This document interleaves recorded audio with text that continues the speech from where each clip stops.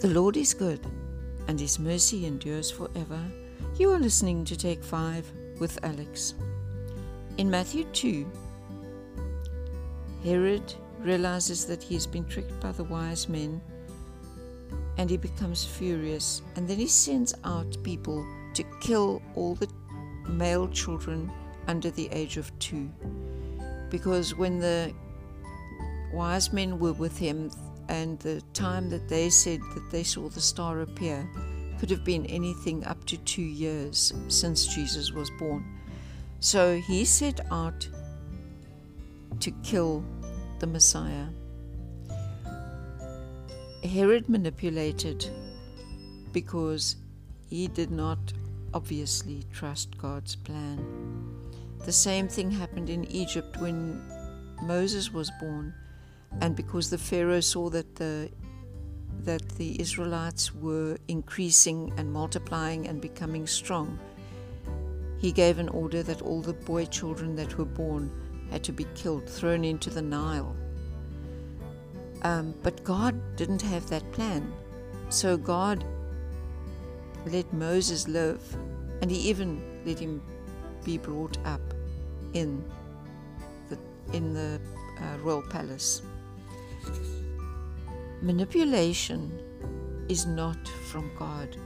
Manipulation and control are very, very bad characteristics, and we should never ever attempt to do it, because it's going to backfire on us.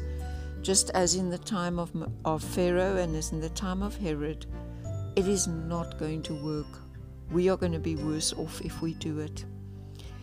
Matthew 6 verse 33 says, "But seek first the kingdom of God and His righteousness, and all these things will be added to you." And John 6 verse 38 to 40 says, "For I have come down from heaven, not to do my own will, but the will of Him who sent me. And this is the will of Him who sent me, that I should lose nothing of all that He has given me, but raise it up on the last day. For this is the will of my Father, that everyone who looks on the Son and believes in Him should have eternal life, and I will raise him up on the last day." And then 1 Peter 2 from verse 11 to verse 17 says, "Beloved, I urge you as sojourners and exiles to abstain from the passions of the flesh which war against your soul. Keep your conduct among the Gentiles honorable, so that when they speak against you as evildoers, they may see your good deeds and glorify God on the day of visitation. Be subject to the Lord's sake, for the Lord's sake, to every human institution, whether it be the emperor as supreme, or to the governors sent by him to punish those who do evil and to praise those who do good.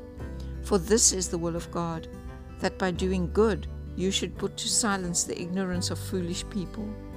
Live as people who are free, not using your freedom as a cover-up for evil, but living as servants of God. Honor everyone, love the brotherhood, fear God, honor the emperor." We have to keep the law. We have to stick to the law. We cannot become rebellious and do things which are contrary to the word of God, because it's not going to work.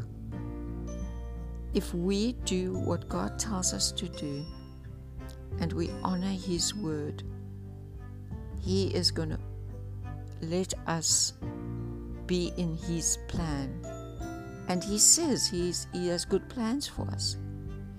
So we have to remember that even though times are really dark and things look like they just won't work out, we cannot take it into our own hands and become rebellious against the government.